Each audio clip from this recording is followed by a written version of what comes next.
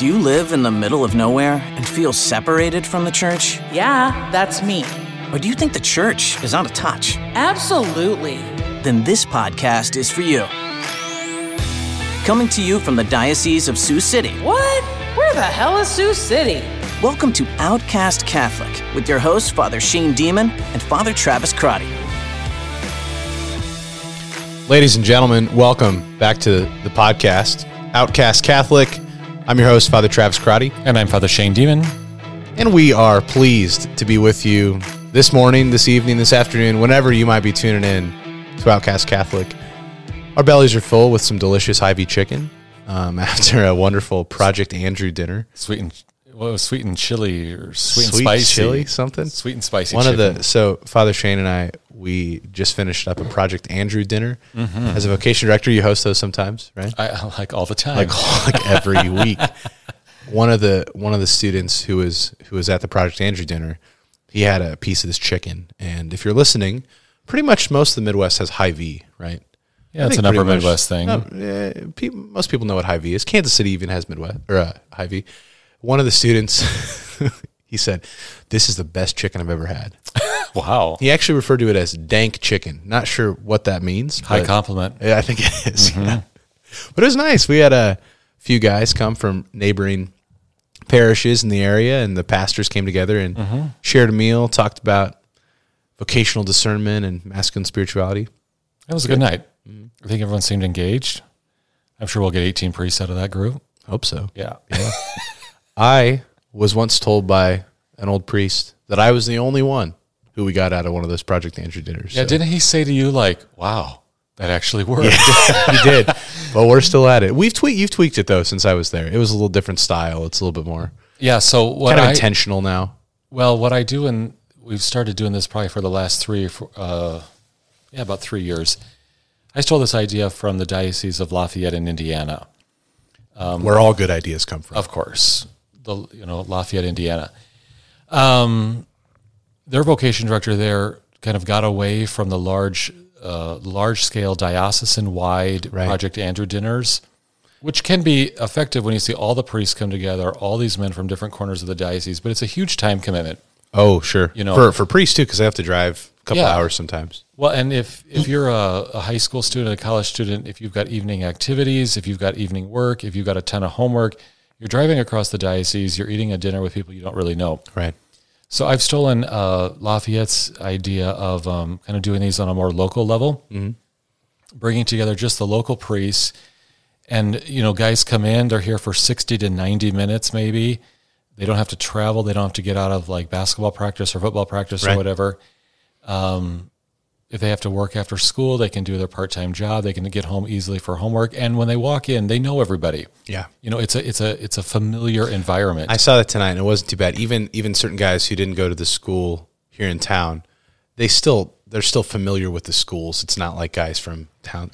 My experience was the first experience, like 10 years, 12 years ago, something like that. Right. And it was that I had no idea who these people were, or who the priests were. We got there late. And so it was a little uncomfortable, but and I find in those large scale events that the bishop and I really don't get to know anybody. Right. You just sit up at kind of a head table and then you're walking around and you're shaking a few hands, but there's not a lot of engagement. There's not a lot of deep discussion about discernment or where are the heroic and deep aspirations and desires coming out of these men to how do you want to respond to the Lord? How do you want to fix the world? Where's the Lord taking you, and what desires are on your heart? You don't get into that if there's 100 people in the room. So it's interesting. I kind of took some liberties when I had a microphone on and I was presiding at Mass 2 weeks ago. I think maybe last weekend. I just talked to our parishioners, and I maybe just say this to the listeners too. Everybody's really quick to criticize bishops for merging parishes and moving their priests around and things like that. But everybody's pretty slow to encourage vocations of the priesthood. And it needs to come. It's natural. It's organic. It's a relationship with the Lord. But I just kind of asked the folks at Mass if they would consider the people, the young men that they know, who would make fine priests or who they see a vocation of the priesthood in. I asked them to ask those men to come or something like that. But yeah, I just encourage everybody out there. We do the vocation work on the priest side of things, of trying to live a holy life and trying to encourage others to consider this vocation that the Lord's called us to.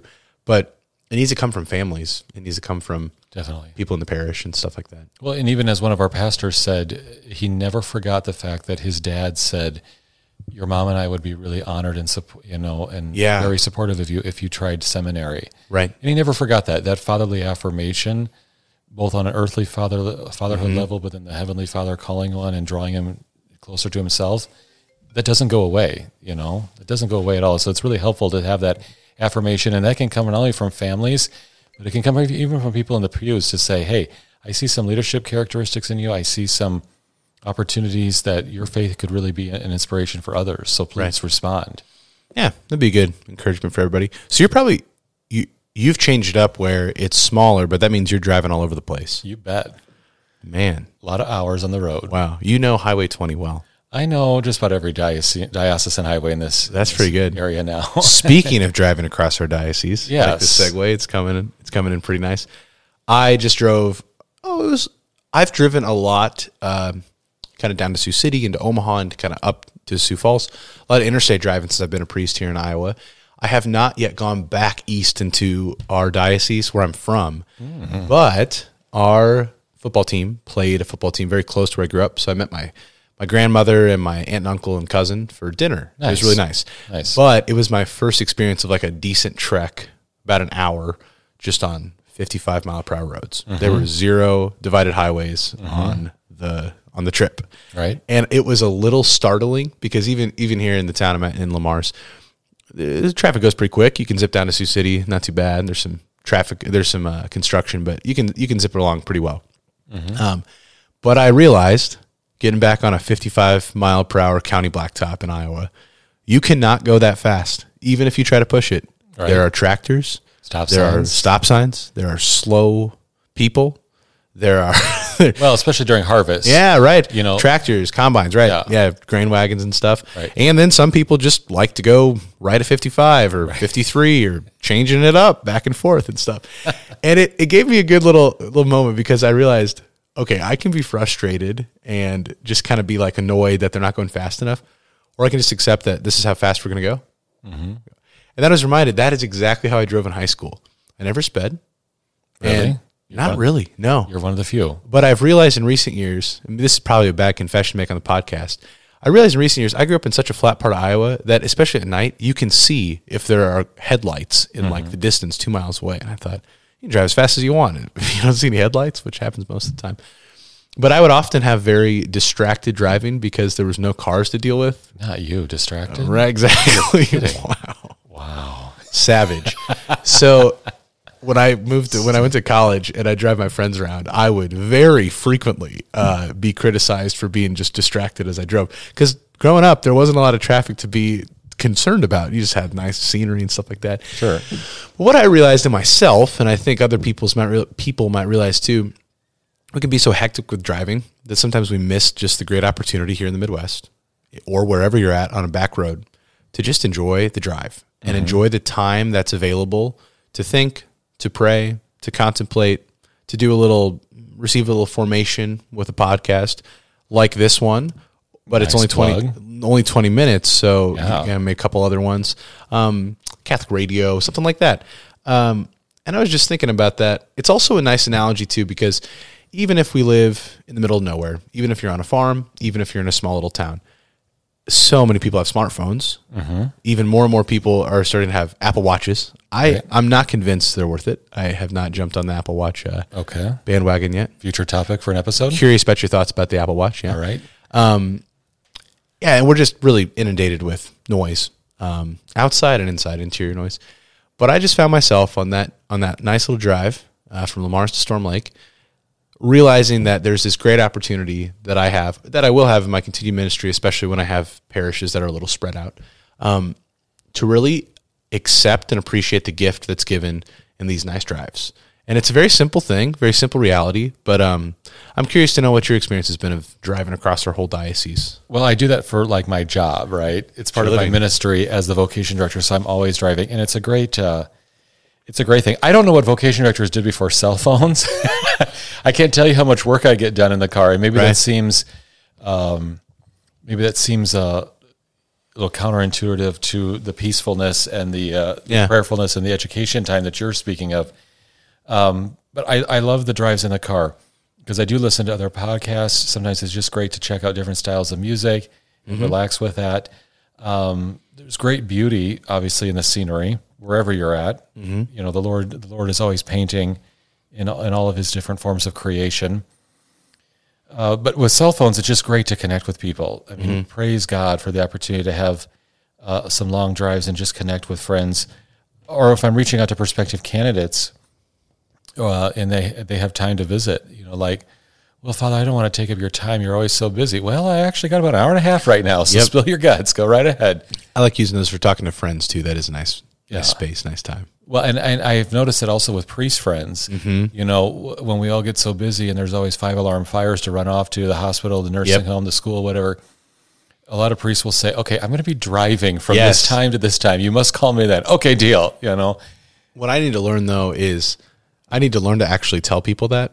Yeah. Because my normal MO is just when I get in the car, I call these random people, and they're like, if you would have told me that you were driving at this time, I could have moved some things around and been available. Sure. But now I'm in the middle of something and you're calling. I'm like, I'll call the next person. No big deal. Sure. Right. Yeah. I do find, though, even after I have been kind of talking to people and taking advantage of the time like that,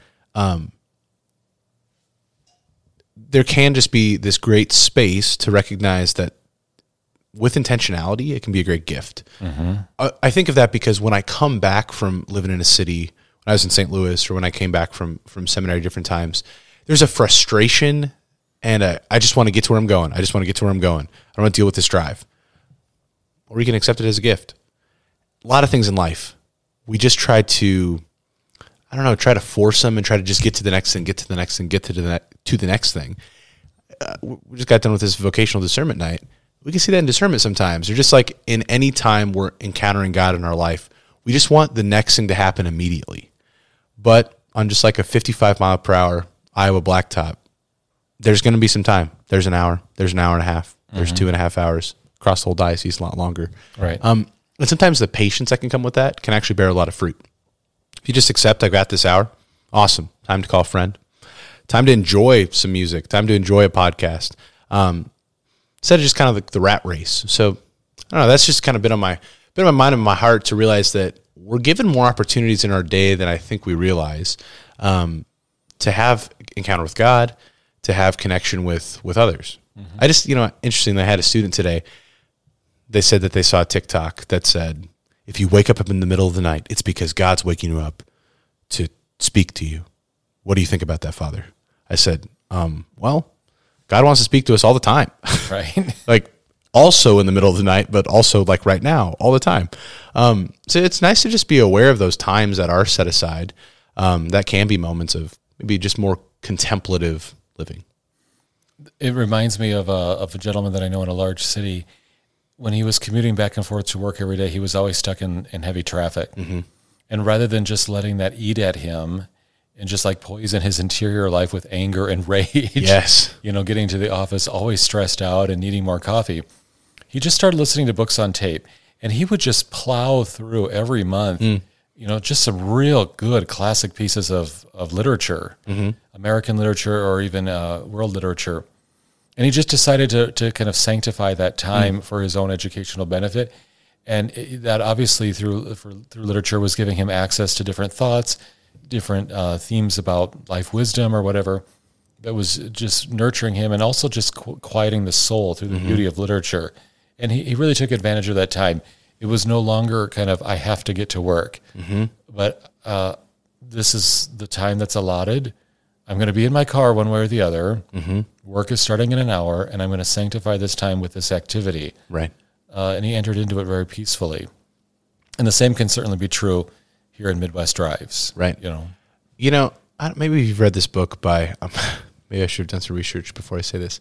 I think it's by Peter Kreeft. It's about leisure, culture. Do you know the book I'm talking about? Little tiny book. something and the art of culture or something like that. It's talking about leisure and rest and culture. I think you might be referring to Joseph Pieper. That's who I'm talking about. Yes, Joseph Pieper. What's it called? What's the book called? Regardless. It's called Leisure is the Basis of Culture or Thank something you. like yes, that. Yes. This is what I'm thinking of, though. Sometimes we treat times of times of rest or times when we're not going, and we're not super busy as kind of unproductive or this is annoying. Like, it's annoying that I have this huge drive because I just want to get to what I'm doing to do more work. It's annoying that my hands are tied up because I could just be doing more things. I could be sending more texts, and we're not really supposed to do that because we might get in a car accident, right? But I like what Joseph Pieper, that's who it is, who said it. He's saying that sometimes, especially like modern American culture, the idea is that we have times of rest just so we can work even harder. So we just work, do stuff, and then we rest a little bit so we can do more stuff. And he's saying no, it's actually the other way around. We work so that we can have a place of rest and leisure and contemplation. That's what man's created for, is to contemplate God. So I've just realized that myself. The more I do in ministry, the more kind of fulfilled I can feel. But then I'm kind of not satisfied because I didn't actually spend any of that time with God. I just spent a lot of time running around doing stuff. I just think a lot of people can experience that if they're just rushing from here to there in their day. When we're given these opportunities, especially in the Midwest or wherever you're at, with time on the road, that can be a great place of leisure. Right. And if you accept it. Right. Yeah. Chesterton knew this so well. Forgive me for another Chesterton reference. Please keep them coming. Keep them coming. Get used to them, folks. He would get down like on the floor, which was a bit of a struggle for him at his size. Large man. But he would get down on the floor and he'd play with children, like neighborhood children. He and his wife were never blessed with children. But he'd be playing with children, and his secretary would remind him, like, your next newspaper column is due, like, on the evening train into London by, like, 5 p.m. And he'd say to the kids, oh, excuse me, I have to go do that very unpleasant adult thing called work. Right. But what I really want to do is just stay here and play with you, whatever they're doing, playing cards or whatever. Right. Chesterton, with his childlike wonder, and even though he's a brilliant mind and a world-renowned columnist, he would call himself a journalist, but he really was a syndicated columnist. He had this wonderful way of understanding that work is not actually what man is meant for. Right. I mean, we can obviously develop our gifts and talents, and we can praise God and advance the world through work. But he understood very clearly that the greatest form of the human spirit is released through leisure and the freedom of contemplating deep leisure, truths. As he would have said, right? Right. Contemplating deep truths, appreciating beauty, resting in friendships, enjoying nature. I mean, that's actually what the human spirit is ordered towards. And obviously that's what heaven's going to be, No one's going to be running around punching the clock, at 5 p.m. in heaven, right? Running the kids around to the next thing. Right. Where are we going? I don't know, but we just have to keep going, right? No, there's actually just going to be the deep state of contemplation of obviously the Trinity, but being in communion with the whole communion of angels and saints, and the appreciation of divine splendor and beauty. All of that's going to be ordered towards who we are meant to be in our fulfillment. So this running around, we got to get there, that's actually not what the Lord has ordered us towards. Right. And I don't have children, and I know children can be crazy when you pack them in the van. Vans aren't cool anymore, so when you pack them in the Traverse or the slightly larger SUV where they'll still fit.